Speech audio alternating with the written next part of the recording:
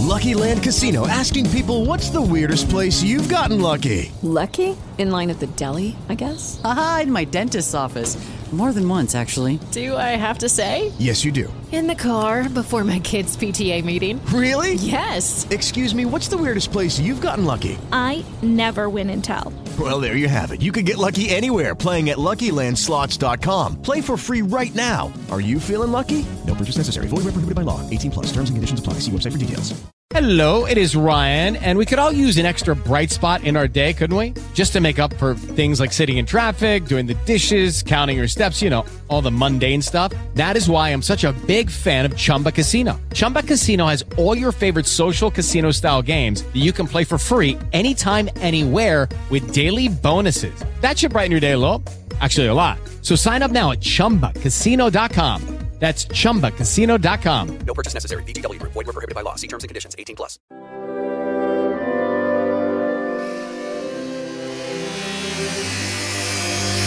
Ladies and gentlemen, the sound you hear is a buzzsaw ripping through a painting of George Washington chopping down cherry trees. It's time for Professor Buzzkill, busting myths and taking names. That's right, Buzzkillers. It's the old professor here, back again, busting myths, taking names, data-driven, and gluten-free. And we're here this week to talk about the 1860 election. Why the 1860 election? Because it was perhaps the most consequential election in American history, or certainly one of them, but it was also an election where the losing contestants did not accept the outcome. And since we're in election season right now, Buzzkillers, this could not be more timely. With me is Professor Perry Blass. Professor, how are you? Well, I'm doing good today. Last time you were on the show, we talked about wackadoodle presidential candidates. That was fun. I don't think any of these candidates qualify necessarily as wackadoodle, but a lot of them are strange.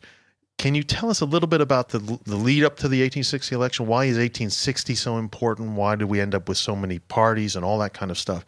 So the Buzzkillers know the background. Sure. Well, of course, it was the great issue of that election was the issue of slavery. Mm-hmm. And more specifically, what was the status of slavery in the territories, the new lands trying to come into the Union? In the West. Yes, and that had been a struggle for many years, and there were concerns about it even going back to the potential for such territory in the Constitutional Convention. So it goes back a long time to the Missouri Compromise of 1820. There was a big compromise in 1850. That's how California got into the Union. And of course, the question was, would slavery be able to expand? Those who supported slavery, mainly in the American South, but not entirely so, right, wanted it to expand. And as horrifying as that may be to us, that was the way they felt, and they saw it as a fundamental building block of their society. Whereas, of course, in the North, opinion had increasingly turned against slavery, mm-hmm, even though abolitionists looking to get rid of slavery were a very small proportion of the population. There was a much larger portion of the northern population that didn't want slavery to expand. They may not have believed in racial equality. Very few did in that era. Right. But still, they didn't want to have slavery anywhere. They certainly, anywhere near them, in the next county, in the next farm, places like that. So the issue of slavery's expansion became an especially intense issue with the efforts to get Kansas into the Union and whether or not it was a slave or free state. Right. It's because of all that controversy, its status as a territory remained. It did not become a state until after the Civil War had begun. Right. Well, the 1860 election seems to me, or used to seem to me when I was studying this period, as the kind of culmination of this problem, if you will, or controversy that never got solved. The 1820 compromise didn't solve it. Oh, yeah.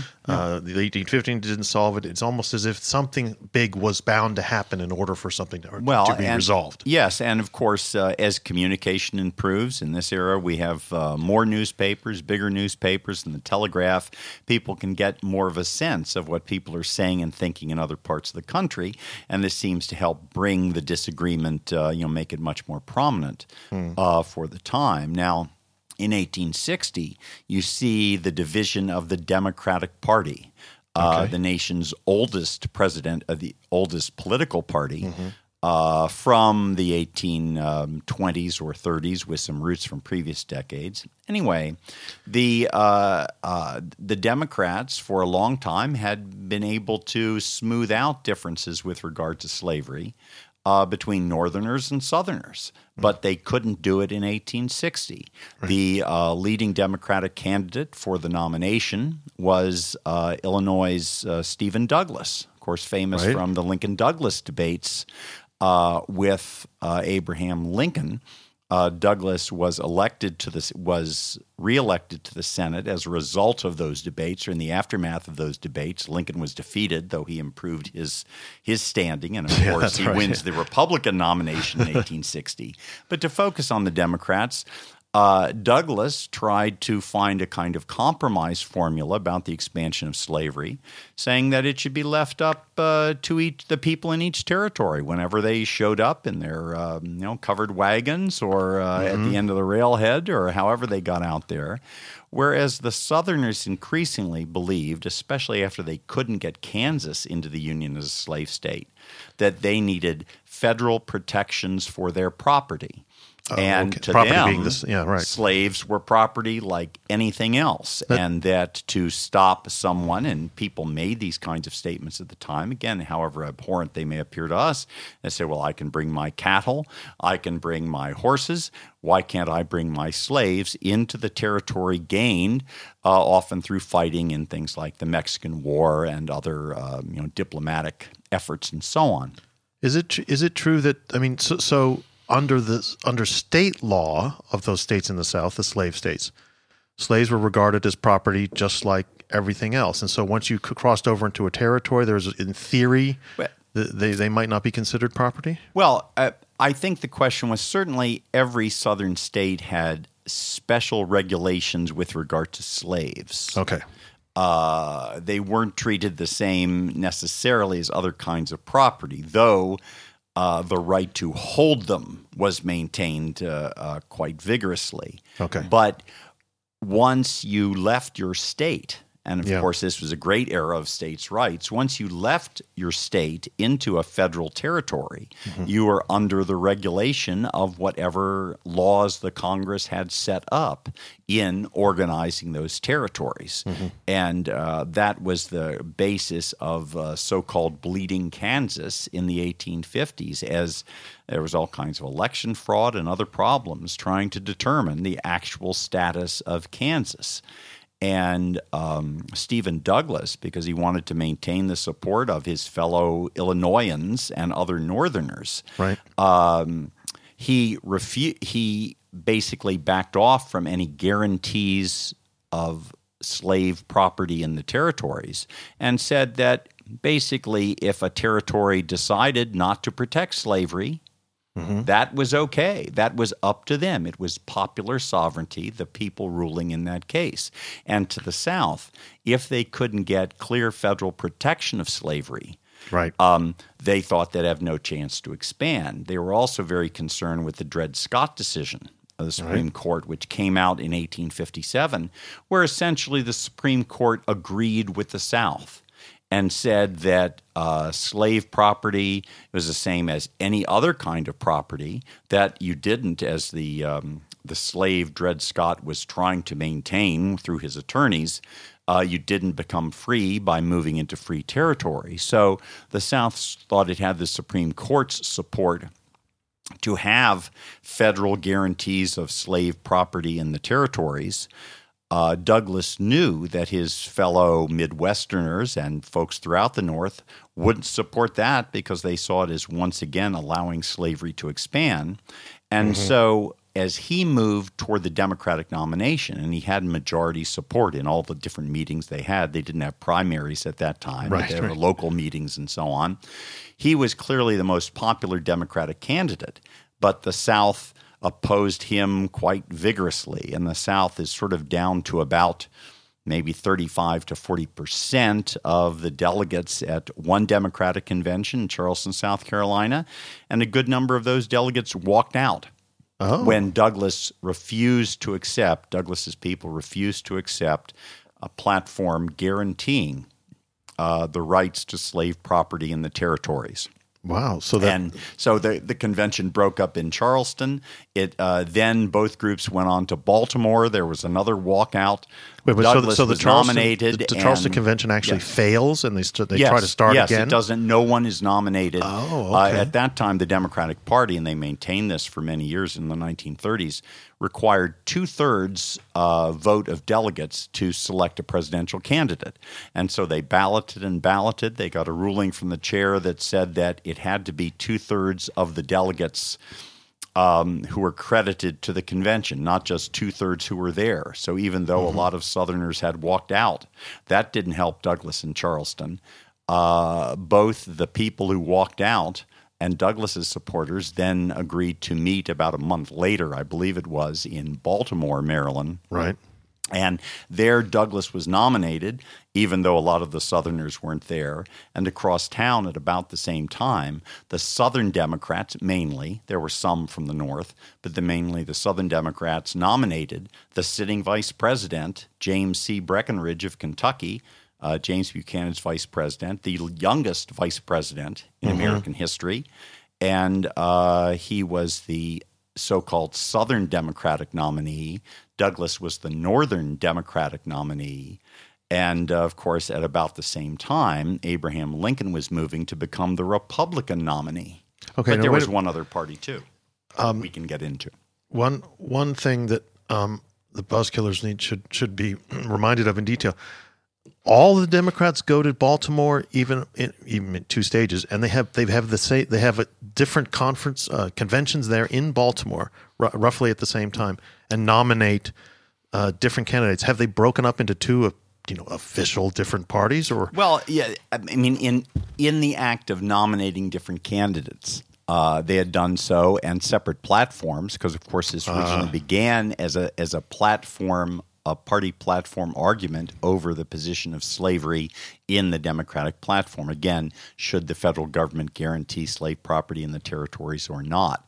But no, there were two pretty full conventions, full except for the various delegates who walked out, the Southern delegates mainly, who walked out of the larger Democratic convention. But they had two conventions, two candidates. Wow, that just shows us and there are a million ways in which this, not a million, but many, many hundreds of ways in which it's shown at the time that slavery is really, really such a huge national issue. It's strong enough to break up a big political party, and we haven't seen that in very often in American history at all. Yeah, I mean, if we think of 2016, whatever discontent there may have been among some Republicans over the nomination of Donald Trump, there was a lot of talk about it, of course, fueled by things they didn't have in the 1860s between the internet and Twitter feeds and cable news. But the party worked the way it should. Of course, some political figures have always dissented at different times from whom their party is chosen. But as far as an organized resistance, I mean, really what we've seen in 2016 of various office holders refusing to endorse or taking away their endorsement of a presidential candidate we've seen as much of that in 2016 as I've ever run across in my study of American history, except, of course, for this 1860 sort of, bolting of the convention. There were, in some conventions, I'll back up a little bit, there were groups that, sometimes on the issue of slavery or sometimes on the issue of temperance. Some of the folks we talked about in our Wackadoodle show. Yeah, temperance being the attempt to place additional restrictions on drinking. That's right. That's right.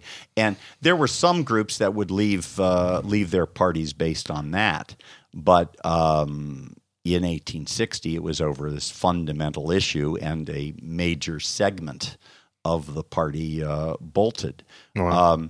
They were led in that bolting from the convention by a very interesting figure, William Lowndes Yancey, who is he's especially interesting to me because I've spent time in the North and the South. He was born in the South, but his mother remarried a Presbyterian minister from the North. And William never got along with his stepfather and had problems. There was a question of how well the stepfather, the Presbyterian minister, was treating his mother. Yeah. And William Lowndes Yancey was a rather difficult person. He got in a number of duels and so on. And he then went south. He never had anything more to do with his stepfather, who later became president of Rensselaer Polytechnic Institute in New York State. He was a prominent man, the minister. But Yancey ended up leading the bolt from the convention. He had let out a fellow delegate, just one delegate in 1848 out of the Democratic Convention over this issue. But in 1860, he was really the leading force in saying, without guarantees for slavery, most Southerners will go, and they did, and nominated Vice President Breckinridge. Wow! So already we have, even at the convention stage, we have one party that's split. What happens with the Republicans? They don't split? The Republicans don't split. They they were united on the very issue that divided the Democrats, if we turn it on its head, that is that slavery should not expand. Right. Regardless of what the Supreme Court said, they had rejected the Dred Scott decision. And they certainly were not about to give any kind of guarantee for slavery other than the states where it was already in place. Right, But that was the basic issue that kept the Republicans together. And there was one other party that sort of arose out of all this, was the Constitutional Union Party. So now we're looking at four parties? Yes. Oh, my goodness. Yes, and a fourth party that there were a lot of folks who saw the Republicans as dangerous. Yeah. That their insistence on no compromise with the expansion of slavery would lead to civil war. Happened to be right. Right, yeah, that's true. And with a great concern over the divisions in the Democratic Party. And the idea was, let's find a way to get together and focus on the Union that had made us such a great country 4 or 5 years ago. Yeah, that's right. Yeah. And their focus was such, of course, they realized that they couldn't, that they all had differences about slavery. But they managed to paper them over using the Constitution, almost literally so. Because instead of adopting a platform, they just said, our platform is the Constitution.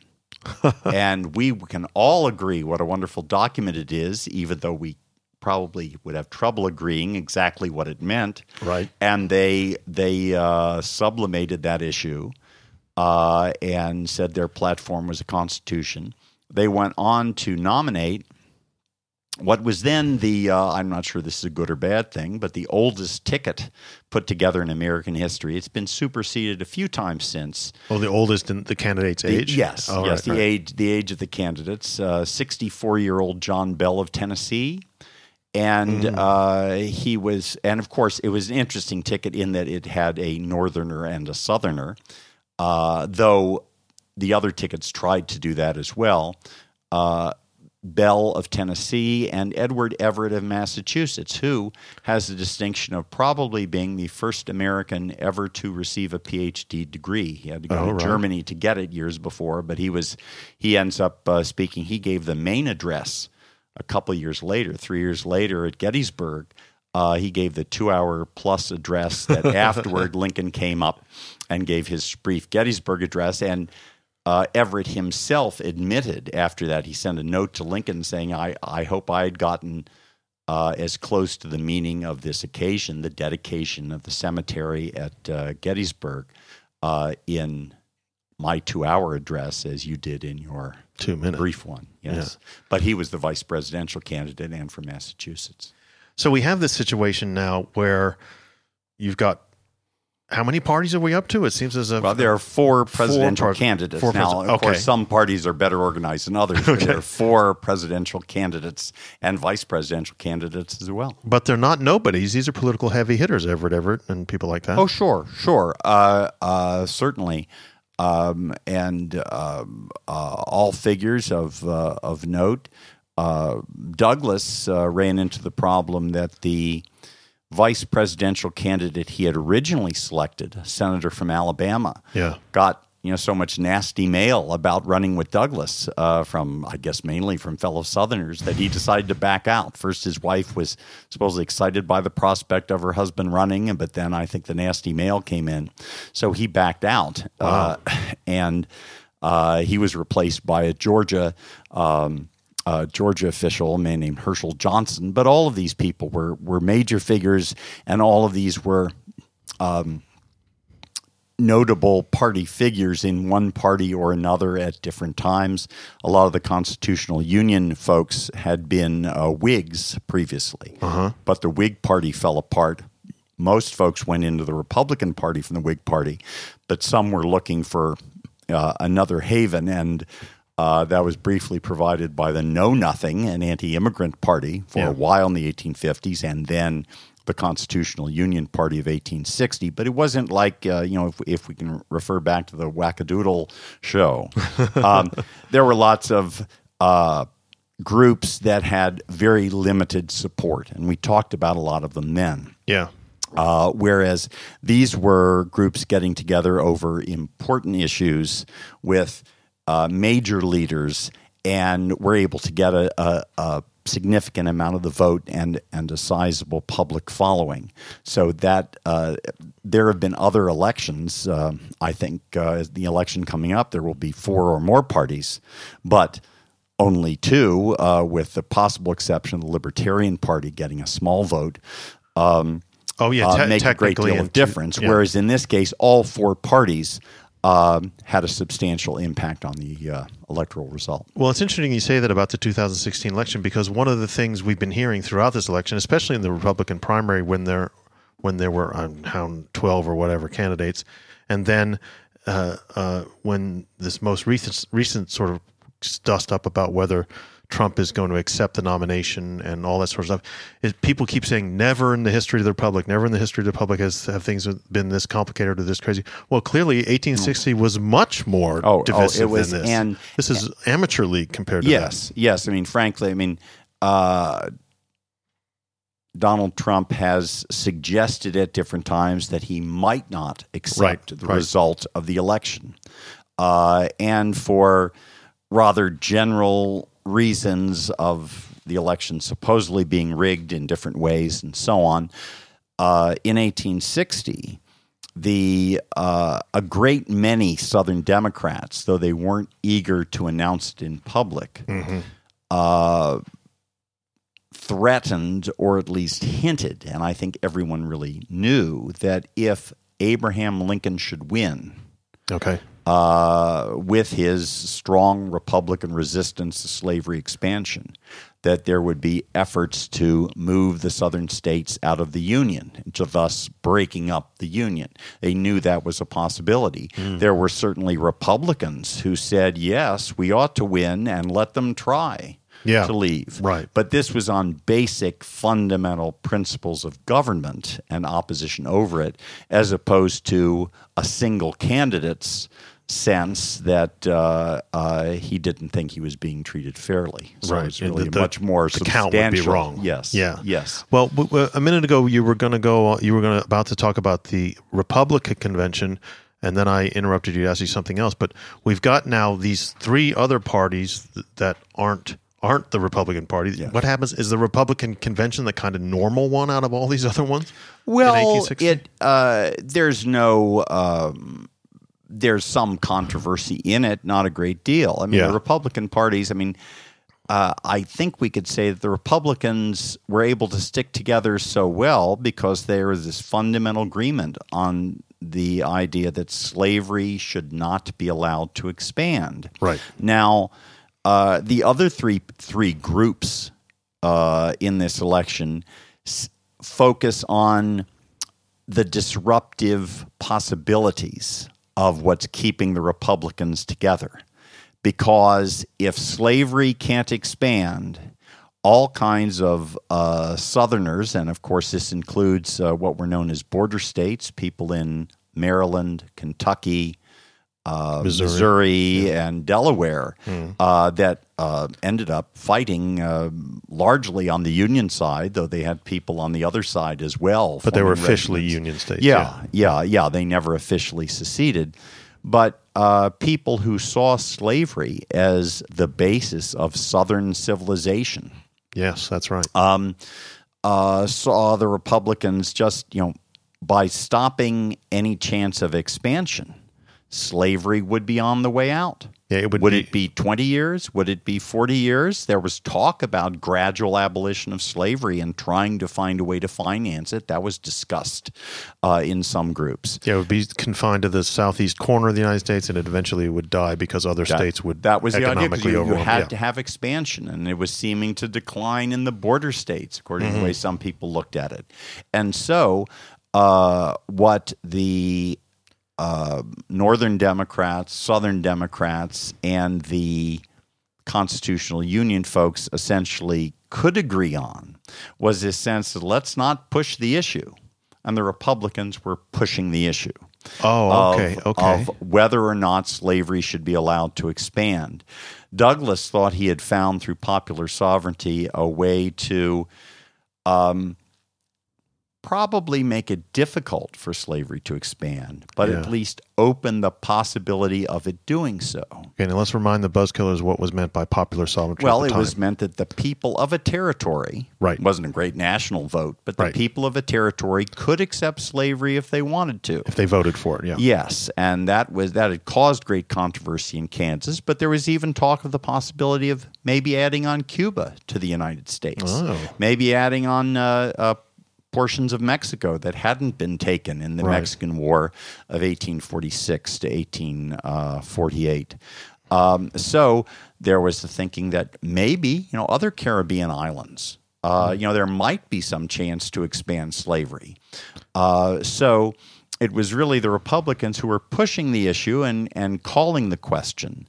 And in that sense, they were at least willing to consider the possibility of disunion on the side of the Southern Democrats, while certainly someone like the sitting vice president, he was actually in office at the time of the election. He was in office as vice president up until the administration changed in 1861. John C. Breckinridge, the Southern Democratic candidate, of course, at that time, people didn't go out and give all that many speeches usually, especially for the presidency. It was seen as poor form to go out and campaign. But he would occasionally give speeches at big barbecues and public events. And he never said that he was in favor of disunion. But he did strongly insist on the need for protection of what were seen as Southern rights, their right to property and slaves in federal territories. The campaign, one candidate who threw out the usual practice of not giving speeches for his candidacy was Stephen Douglas. Stephen Douglas essentially toured the country. It annoyed a lot of people. It was seen as unseemly by many, but he campaigned vigorously and traveled all across the country. He tried to hide it a little bit by saying he wanted to visit his mother in New York State. She lived up by the Finger Lakes, and he had grown up there after being born in Vermont. And he said, well, I'm going to visit her, and I've got a relative who's graduating from Harvard.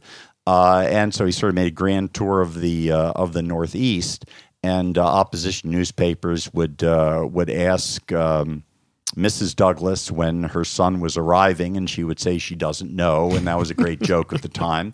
But Douglas, more to his credit, when he realized in the fall of 1860 that the Republicans were likely to win and that all these threats that had been anticipated of the future of the Union were likely to proceed, he went to southern states to speak.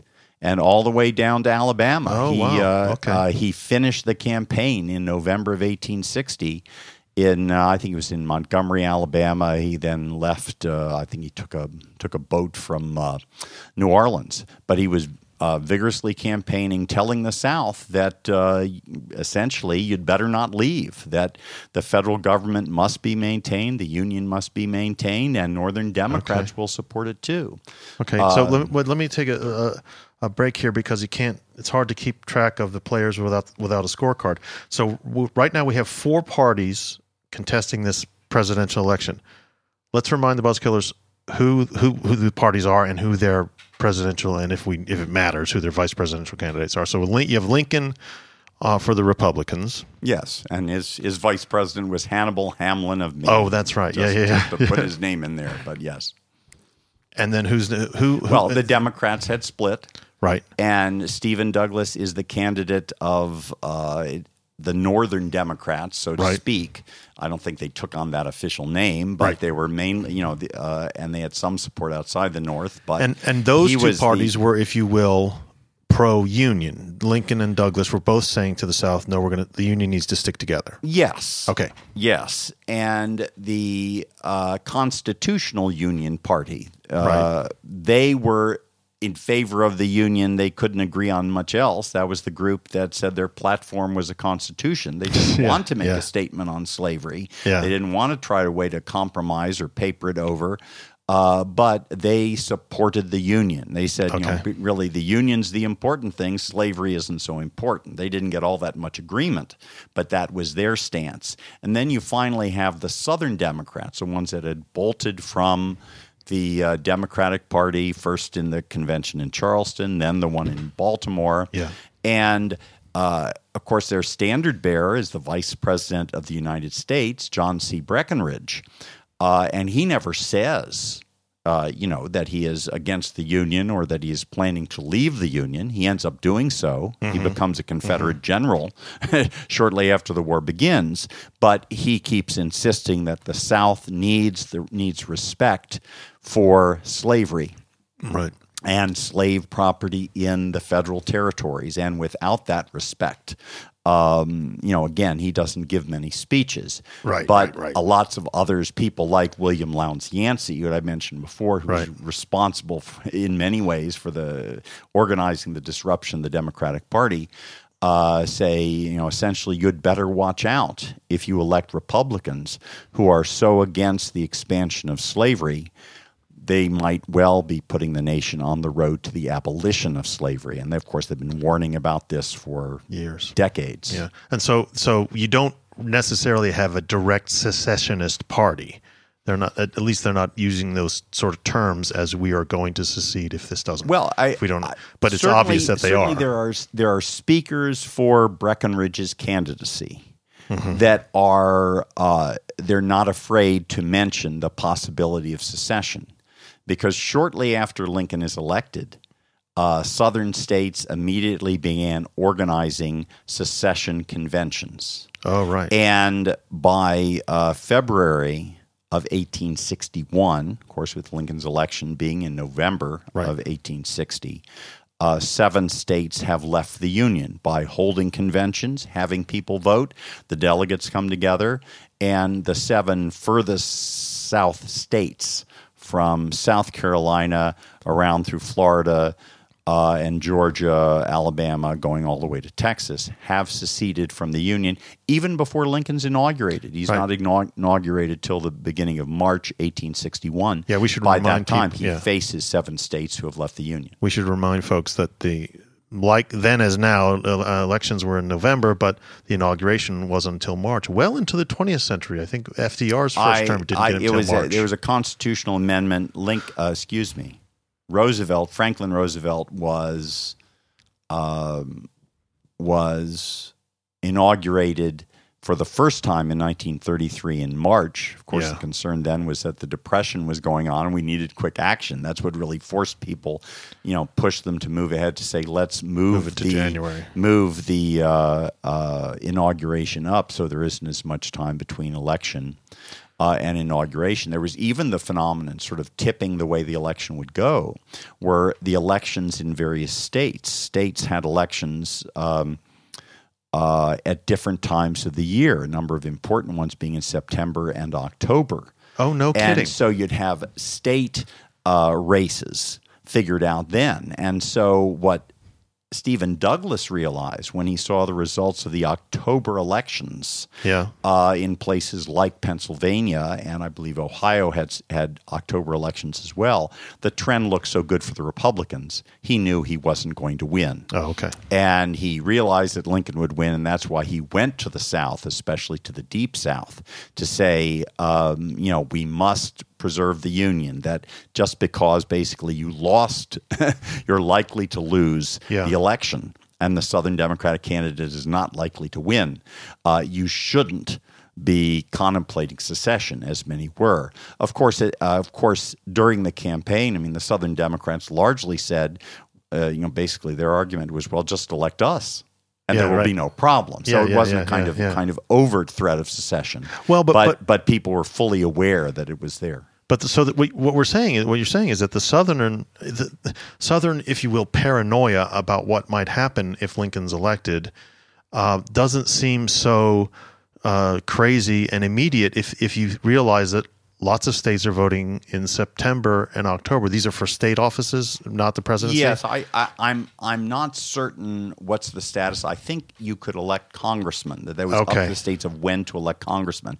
I think in the Constitution it's only the presidential and vice presidential election that is has the constitutional date of second Tuesday in November. Yeah, that's why we have it. So in a way, the Southern Democrats could see it coming because other states in the Northeast, have. Oh, sure. And of course, they didn't have much faith in Douglas either. Well, that's right. Had Douglas been elected, I don't think they would have seceded, but they weren't too happy about Douglas. Certainly, there were some Southerners who wouldn't see a Douglas victory as much better than a Lincoln victory. But at least he was seen as a moderate person that they might be able to get some guarantees from. But it's basically a question, is slavery going to be allowed to expand? Or, for the Republicans, the sense was, no, it must be kept where it is and not be allowed to expand at all. And for a good many Southerners, if slavery didn't expand, it was likely to die. Yes. And even though that might be 20, 40, 60, or 80 years hence, that wasn't enough to keep them in the Union. Yeah, so if they see Maine voting, sending radical Republican congressmen, then the idea of the ginning up of secession doesn't seem so reactionary.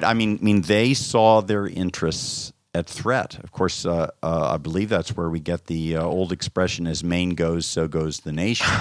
Not that Maine was seen as so much of a bellwether for the rest of the nation, but that it had its state elections in September. Right. So often people could get a sense even before the October elections in some states of where the November federal election Can you imagine president would go. Can you imagine what turnout would be like nowadays if you could see 2 months ahead what the kind of national trend was, and then we were.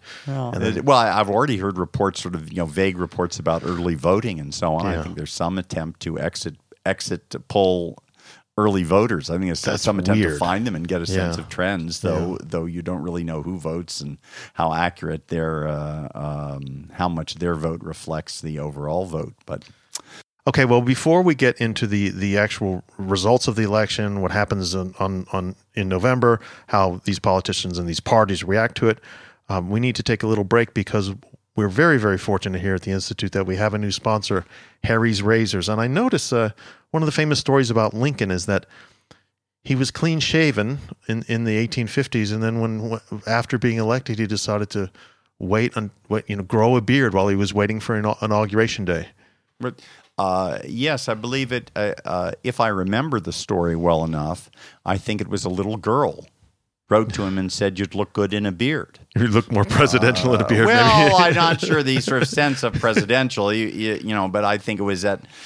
Well, of course, Lincoln always made a good deal of his so-called homely appearance. Well, so that's maybe right. that was part of it. But all the candidates, as we've been looking at their pictures in this discussion, they're all clean shaven. That all changes after. So clearly, they were if not early patrons of Harry's, sort of the inspiration for Harry's. Okay, then. If they had Harry's, there wouldn't have been the trend to beers in the, in the latter 1960s. portion of it. Perhaps we can. Boy, I'll tell you, Buzzkillers, it's easy for me to recommend Harry's razors because I've been using them for a while, even before they offered to sponsor the show, even before they asked me to do these advertisements. I love Harry's for all kinds of reasons. The main reasons for me personally, my personal experience with shaving is, first of all, they're great. The blades are great. The handles are great. The lotions and the balms are all great. And we'll get to that in a minute. But I always hated the fact of when you went to the drugstore or the grocery store or wherever to get replacement blades for your razors, they were a fortune, first of all, and they were in a locked case, and you had to call over some guy with a key, and it took forever. It was like getting into Fort Knox to get a pack of razors, and then you ended up spending more money than you possibly wanted to, and it just used to drive me crazy. So when Harry's came out, I thought, this is for me. They not only provide the best razors out there, I think, they send them to you. But it's even better than that because they don't fool you. They don't jerk you around. Big razor companies always make a small change in the razor blade or the handle or something. They come out with this newest version, and then they raise their already high prices. Harry's doesn't do that. They don't believe in what's called upcharging. That's why they make their razors even better, and they're keeping the prices exactly the same. Harry's 5-blade razors now include a softer flex hinge for more comfortable glide, a trimmer blade for those hard-to-reach places, I use that a lot, a lubricating strip, and a textured handle for more control when it's wet.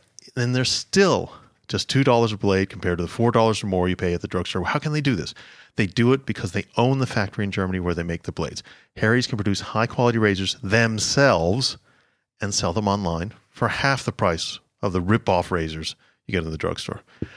Harry's is so confident in the quality of their blades and the quality of their razors, they'll send you their popular free trial set, which comes with a razor, 5-blade cartridge, and shaving gel. Get your free trial set when you subscribe and just pay $3 for shipping. It's nothing. Plus, they're giving you a special offer just for my listeners. Enter the code BUZZKILL, that's 2 Z's and 2 L's, at checkout, and you'll get post-shave balm for free with your order. This balm really makes a difference. It makes you look a lot better for the rest of the day than the old way I used to do it, was just shave and go. So go to harrys.com right now and enter the code BUZZKILL, again, 2 Z's, 2 L's, and when the checkout comes up, and you claim your free trial set and your post-shave balm. That's harrys.com. The code is BUZZKILL, HARRYS.com. Go there now, and you'll be happy for the rest of your life, Buzzkillers. So we're back from Harry's then. What happens in the actual election, during the actual election day? Well, the Republicans, of course, win. Lincoln does not get quite 40% of the vote. I think it's 39.8 or 6. Oh, which seems low. Of the vote. But of course, there are four parties. It's all concentrated in the North. Wow. In that day, on election day, on election days in that era and for some time afterward, you had to, the ballots were provided by the local party organization. Oh, no kidding. No. That's the case. It's not a secret ballot in the sense that we have it, and it's not provided by government. There are often people from the other parties around monitoring things, which is still part of what keeps our elections honest currently. But you would go to a representative of the party that was there at the poll, and you would take the ticket. If you didn't want to vote for everyone on that ticket, you would have to scratch out one name and write another. And there were often sort of fights over, basically you could see who was picking up different tickets. And then there were questions of the floating vote, people floating from place to place. These were common throughout American elections. Yeah. Unfortunately, it wasn't a special problem of 1860. You mean people voting in multiple places? Yes, or trying to. And, of course, there are people from the other parties around trying to sort of watch and limit that, though it certainly did occur. It's not as if it never occurred. But for Lincoln, he got practically no votes in the South because most Southern states would not countenance the organization of any kind of Republican Party that could support him. I think he got a few in Virginia, maybe a few in Tennessee, but really almost no Southern votes. Does that mean he has a majority of the Northern vote? But does that mean there might have been no or very few Republican Party organizations on the ground in the South, and so there were literally no paper Lincoln ballots? There were no ballots. If you had the nerve to say, I want to vote for Lincoln, you would have a hard time finding the ballot to give it. And also, if you announce that, Yeah. Publicly, there's a good chance you could be. I mean, there were cases of people, I'm not sure of voters doing that and getting beaten up or tarred and feathered, but there were cases of Northerners who had said favorable words about Lincoln or were rumored to that they were going to do so, and groups would beat them up, send them on a train out of town. Various salesmen found it very difficult in that period, and so on. So. What the opposition to Lincoln had tried to do was a strategy called fusion, to bring their parties together into a kind of anti-Lincoln vote in different northern states. Bring Douglas and Breckinridge together on occasion, bring either or both together with the Constitutional Union Party. And while that did occur to some extent in some northern states, it was not a successful strategy. Lincoln won most of the northern states, and that was enough to win the Electoral College vote to get the majority that was needed in the Electoral College to win. So we've got Lincoln winning, and then we have now 3 losing parties who could possibly be discontented or contest the election or do something else that says they're not going to accept the legitimacy of the election. Yeah, but there wasn't. I don't recall much of an effort to say the results were not accurate. Oh, so there wasn't quibbling over votes. But there was a sense that constitutionally, and really at a more important level, this is a rather different level than is being currently discussed in this year's election, but the sense was that the election results would not be accepted by Southerners who went, as soon as the election results were clear, they went to organize conventions to take their states out of the Union. And that was, of course, what the 7 states had managed to do in the next few months after the election. South Carolina, the first state to secede, and of course also the place where the first shots were fired in the Civil War. South Carolina announced its secession, and had a vote of a convention. And of course, these were elected delegates. It was all perfectly democratic with a small d.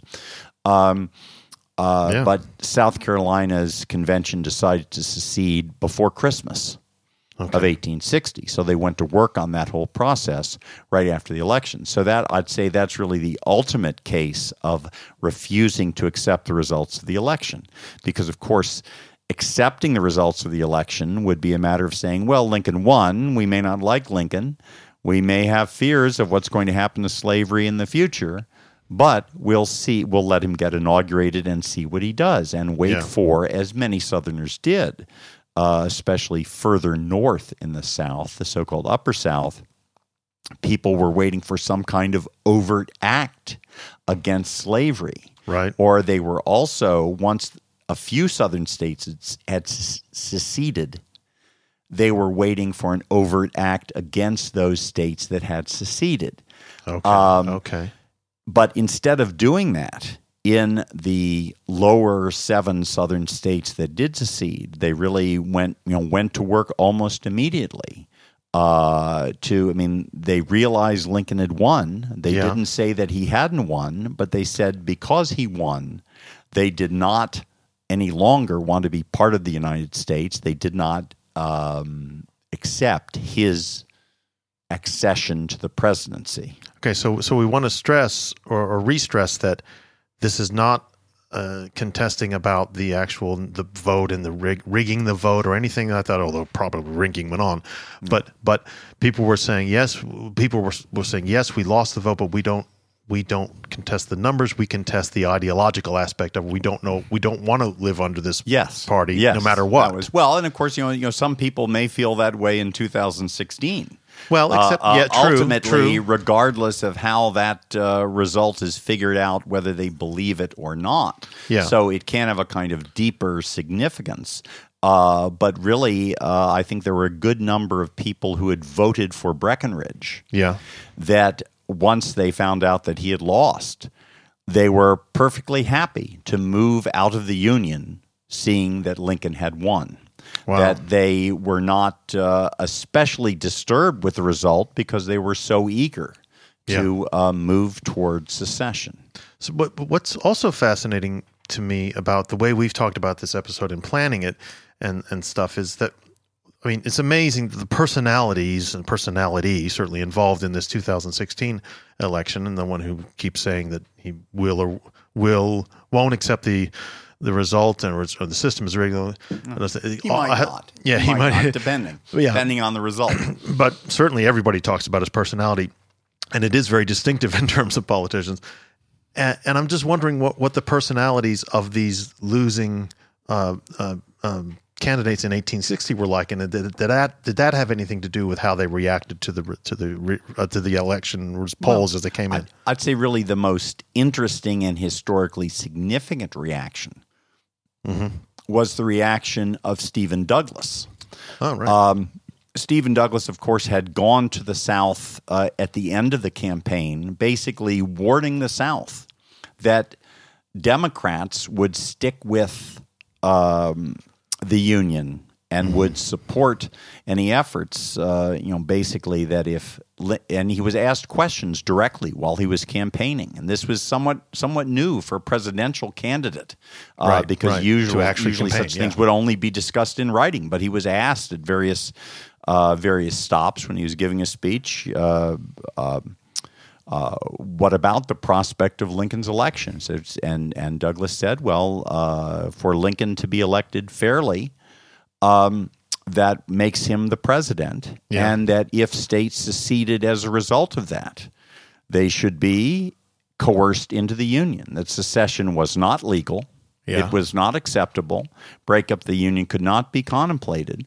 And whether someone in the North had been a Douglas voter or a Lincoln voter or perhaps a Bell voter, right? Many of those Northerners, most of those Northerners, Douglas was confident, would follow him and support the efforts to keep the Union together if secession occurred. Okay. Now, after the election, Douglas went back into Congress. There were numerous attempts at compromise that were ultimately unsuccessful, largely because the Republicans would not accept anything that would countenance an expansion of slavery or allowing or protecting slavery, special rights to slavery in any place except the states where it was already held. Right. Lincoln was willing to accept that because, as far as he said he had never threatened slavery where it had the states where it was entrenched. That was up to the states. So he's willing to accept that, but he wasn't willing to accept various other measures that might have enabled slavery to expand. Douglas, while he was interested in compromise, ended up supporting Lincoln rather vigorously. And basically, I think the sense was that at least let him get into office. Right. And Lincoln got into office in March. His concern, and where, of course, the break that led to Fort Sumter occurred, the beginning of the Civil War, was that he felt compelled as president to hang on to federal property in the South. Oh, okay. Fort Sumter was one of a number of federal forts in the South. Some had actually even been surrendered by various commanders and so on, who then left and went home, and some of them ended up being Southern generals. But with Fort Sumter, it was out in the middle of the harbor, as I'm sure many of our listeners have had the opportunity to visit. It's a wonderful place to visit. And South Carolina wanted the federal government to turn it over. Yeah. President Buchanan had refused to turn it over once South Carolina seceded. Remember, Buzzkillers, Buchanan's the still previous president, still president up while until this March of 1861. Right. Lincoln takes over, and he's not going to surrender Fort Sumter. Yeah. There's various talk about trying to reprovision it. There's even there's a ship sent by Buchanan that South Carolinians fire shots at it, and it turns around and leaves the harbor. Lincoln is planning some kind of relief for Fort Sumter when South Carolina fires on it and reduces the fort conquers it and the troops surrender, but essentially the flag of the Union has been fired upon. And how does Lincoln react to that? Lincoln calls for volunteers, 90-day volunteers for the emergency of the rebellion. Oh. And Douglas is fully supportive of that. Douglas says you ought to call for more volunteers. I believe Lincoln had asked for 75,000, and Douglas said you ought to have 200,000. And that's really sort of the beginning of the what become the great Union forces that will end up conquering the South over the course of the next 4 years. But Douglas is fully supportive of Lincoln. But what happens with the firing on Fort Sumter and Lincoln's request for volunteers, he sends that request out to the states. Because, again, it's not just something the minuscule U.S. Army can handle. Well, he even sends it out to the states that have seceded. And, of course, they have various sort of nasty responses to him because they don't recognize his authority.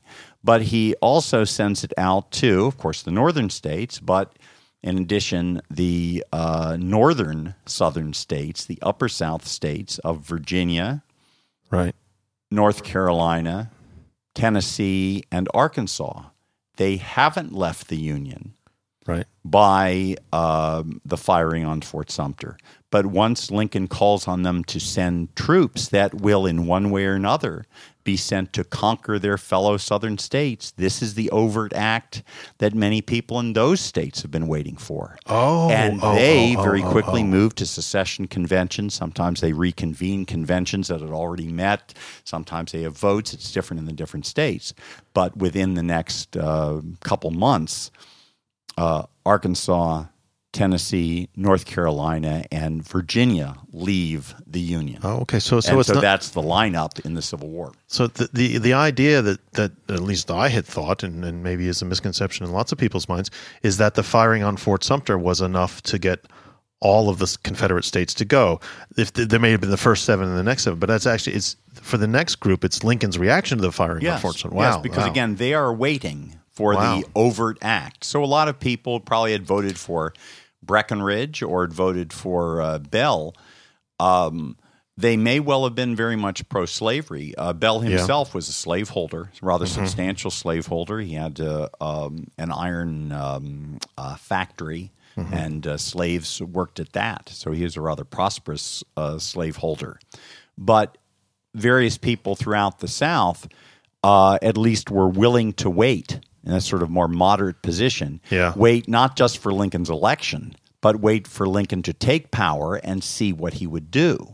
And had Lincoln said, well, Fort Sumter's been conquered, and that's too bad, and they fired on the flag, but we just have to deal with it, then they would have waited longer. But they saw his request for troops that would be used against the other southern states. They saw that as the overt act that would take them out of the Union. How dare he, because for a good many people, the sense was secession may be bad. It may even be illegal. It isn't clear from the Constitution.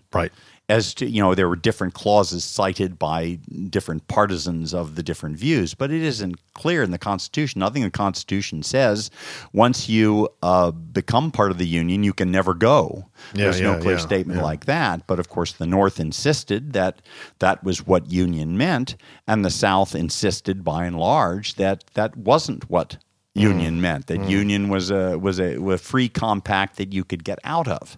So for a good many of the more moderate Southerners, once Lincoln had shown that he would react against Southern states leaving the Union and taking over property within their boundaries, then the Civil War was on its way. And there were similar arguments in the so-called border states of Kentucky, Maryland, Missouri, Delaware, and Missouri about should they support this or not. One of our candidates who was affected by this was John C. Breckinridge. After he left the vice presidency, that would be at Lincoln's inauguration. he had already been elected to the Senate from Kentucky, the U.S. Senate from Kentucky. Oh, so he was able to run for Senate and vice president. He was elected to the Senate for that term. The Congress didn't meet as often in that day, and whether that's a good or a bad thing, we can discuss some other time. But he had already won that seat. Congress wasn't going to meet yet, but once it met, Breckinridge was one of Kentucky's 2 senators, but there he disliked the course of action of the Lincoln administration as they're trying to raise money for more troops and all kinds of other things. And he retains that seat amidst more and more concern until Kentucky, at least to Southern views, is invaded. Right. In the fall of 1861, there are troops moving across. Ulysses S. Grant is one of the main generals involved in this, across into western Kentucky and eventually into western Tennessee. Right. And at that point, Breckinridge declares that Kentucky has been invaded. There are many other people, of course, thinking along similar lines. And what Breckinridge does is basically join the Confederacy, while at the same time Union troops are looking for him. They would have liked to have captured him if they could, but they failed to do so, and Breckinridge serves as a Confederate general through the rest of the war. He even escapes, knowing that as a former vice president, he is subject to there are indictments out on him for treason. Sure. He escapes at the end of the war, first trying to protect President Jefferson Davis, but later, after Davis is captured, he goes down through Florida, escapes from the coast of Florida, where I've spent many a pleasant day, but he escapes from the Florida Atlantic coast over to the Bahamas. He travels to Europe. He gets to meet with the Pope. And he does not return to the United States until the Christmas 1868 pardon of all former Confederate officials offered by then-President Andrew Johnson. So that's what happens to Breckinridge. John Bell. Hang on one second. Because have we actually finished Douglas? No, we have not. Yeah. No, we have not. So let me reintroduce that as a well, Douglas seems the one Democrat who wants to retain the Union. How does that end up? How does he end up? Let me. Sure. So back to Douglas. Douglas is the one of the losing candidates who wants to retain the Union. What then ultimately what happens to him in his efforts to keep things together, so to speak? Well, Douglas has a lot of influence as the Northern Democratic candidate for president. Many people feel just like he did, and a lot of them were office holders and so on in the North. Yeah. So a good number of Northern Democrats do support Douglas, just as they did in the election. And Douglas is as supportive as he can be as troops are called for in the wake of Fort Sumter, calls on his fellow Democrats to support the flag, to support the Union. But Douglas becomes ill in the spring of 1861 and passes away before his 50th birthday, I believe. Let's see. I'm not sure if he gets to – I think he gets to his 48th birthday, but not to his 49th. And he was known as, like a great many politicians are, very much the old phrase was, hail fellow, well met. And drinker. He liked to party and he liked to drink. And he traveled a great deal, and travel was far more arduous, obviously, in those days. Yeah. And he had spoken vigorously for the Union, even in the South, at the end of the campaign. Right. And so he dies in June of 1861. But a great many Democrats over the next 4 years of the Civil War will sometimes part company with the Lincoln administration and how vigorously it is prosecuting the war and how fairly it's dealing with Democrats. But still the Democratic Party remains and never really, there's controversy in 1864 over how vigorously it should support the war, and there's sort of a kind of split The party doesn't split into different candidacies, but their presidential candidate in 1864, the Union General George McClellan, who was a good deal more conservative than Lincoln, is nominated, but his platform is pretty much put together by the so-called peace Democrats who keep calling for peace as quickly as possible. And Lincoln fears that if he's not reelected in 1864, of course he is, but that if he's not elected in 1864, he will have to do the very best to get a decent settlement of the war, finish the war militarily before the peace Democrats can influence McClellan to end it in terms that might not have ended slavery, might not have ended it despite the Emancipation Proclamation. There's some sense that, or pay compensation to slaveholders, all kinds of different issues that come up during the war. But of course, Lincoln is reelected, and while he is murdered shortly after his second inauguration, the Republican Party is still in power for the Reconstruction period. Okay, so we know obviously what happens to Lincoln after the war. We know what happens to Douglas and his wicked ways. And he departs this mortal coil. Departs his mortal coil. Yes, he does. What about the other two two parties? Breckinridge joins the Confederate Army and is a general and serves gallantly and has some wounds and deals with a whole bunch of struggles through that. And because he had been vice president of the United States, having made an oath, and U.S. senator, having made an oath to protect and defend the Constitution, he's he actually is indicted as a traitor, but he is never captured. And that's when he goes from Florida. That's it. At the end of the war, he goes down through Florida, even into southern Florida, along the coast. Gets a boat. I think he sort of half hijacks a boat. It's a wonderful story. It's a fascinating story to get to the Bahamas, and from there he gets to Europe and travels a good deal. But he's reunited with his family in Canada.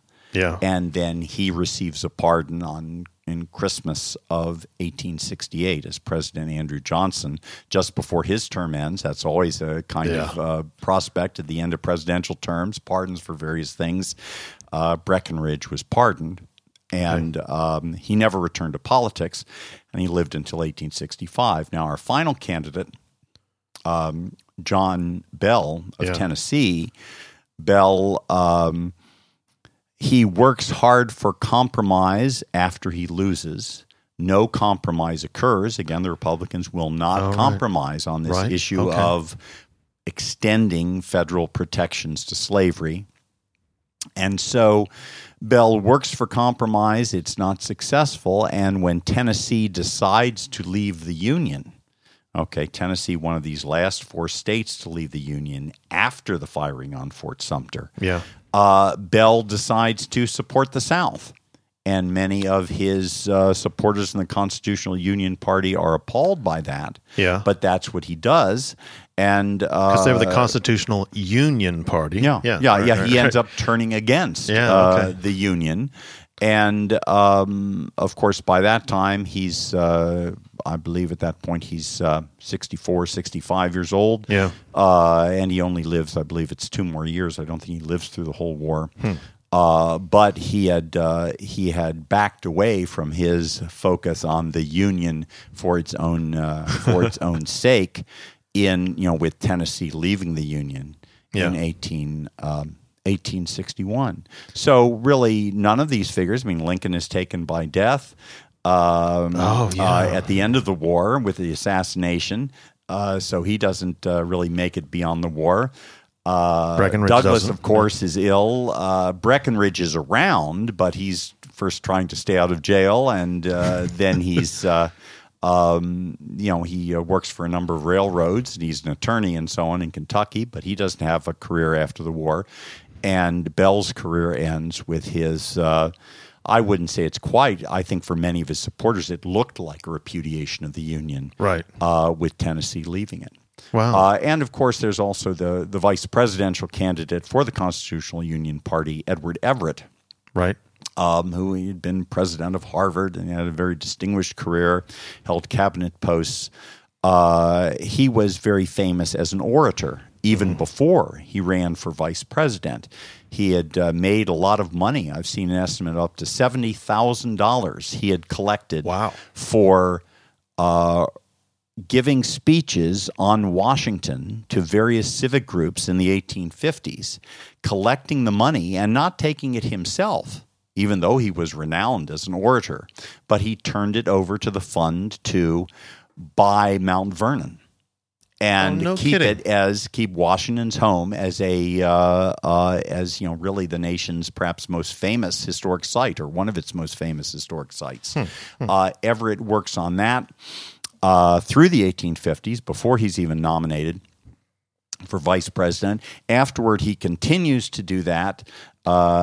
He's still in great demand as an orator, and of course, he gets the call to speak in November of 1863 at the dedication of the Gettysburg Cemetery, the national cemetery there. And he gives, he's always given. I think he gets sort of a bad rap in history because everyone talks about how lengthy, as we kidded about a little while ago. His lengthy speech versus Lincoln's very brief and brilliant Gettysburg Address. Of course, what Everett, a classical scholar and a classically trained scholar in Europe, was trying to do, he essentially compared the struggle at Gettysburg, going into it in great detail. It's really a good historical account of the battle, but comparing it to battles of Greek times. I believe the Battle of Marathon was something he compared it to. And so he went into what was expected at that time as an entertainment was a very lengthy speech by this wonderful orator. So it wasn't as if they had said, well, keep it short, Mr. Everett, and we'll have the president too. We've got to get him on. That was what was expected of him, and he delivered on that. But he died, I believe he died in 1866. So again, since it was since the Constitutional Union ticket was the oldest ticket to that time of candidates in age in American history, that neither of them had much of a career after 1860 shouldn't be much of a surprise. Well, it seems to me, just as we were going through these individual candidates, especially the Democrats or the pro-Southern candidates, it seems as if they're not the ones who go out and foment rebellion after the election of 1860. It seems as if it is the Southerners back in the state legislatures. It is not sort of on the stump speech, which of course you say that they're not doing anyway, but it's not like they're giving out the ideas that if I'm not elected, I am going to lead the South. It's actually the people back home. Right. Yeah. You're right. That's because each of these people had each of them were federal office holders. Of course, Douglas should be supportive of the Northern point of view isn't too much of a surprise. No, sure, yeah. But if we look at Bell had served in Congress and the Senate and cabinet posts for the United States back before the time of Andrew Jackson. Similarly, Everett, even though a Northerner, while he was a Northerner, he had a variety of posts, some state, but also some federal posts. Yeah. And with Breckinridge, who of course was he was the youngest vice presidential candidate in American history. Breckinridge, though a young man, had held federal office and, of course, had been the vice president. Yeah. And I think each of them would say they had a strong commitment to the Union. Now, Breckinridge's commitment fell apart with what he would say as the invasion or federal coercion of his state of Kentucky, which he wanted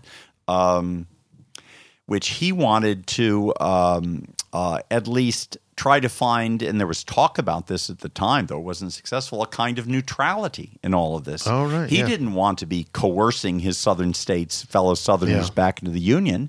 His preference would be for the North just to let it go. Yeah. And I'm sure that's how John Bell felt when he saw Tennessee as being, at least in his view, coerced. So each of these people had a strong affection for the Union. None of them were in the position of someone like, and I mentioned before, William Lowndes Yancey, that perhaps because of disagreements with his stepfather, became what they called a Southern fire eater, perhaps the most important, where he would take whatever conflict was likely to come to maintain Southern rights. And so that might have been the focus of any number of people, and more locally oriented politicians, though Yancey served briefly in Congress. Whereas you had these federal politicians, even Southerners like Bell and Breckinridge, that at least they were hoping to hold the Union together. Right. And when push came to shove, they might have backed away from it. But they saw a real power in the Union from the Southern side, like so many others did from the North.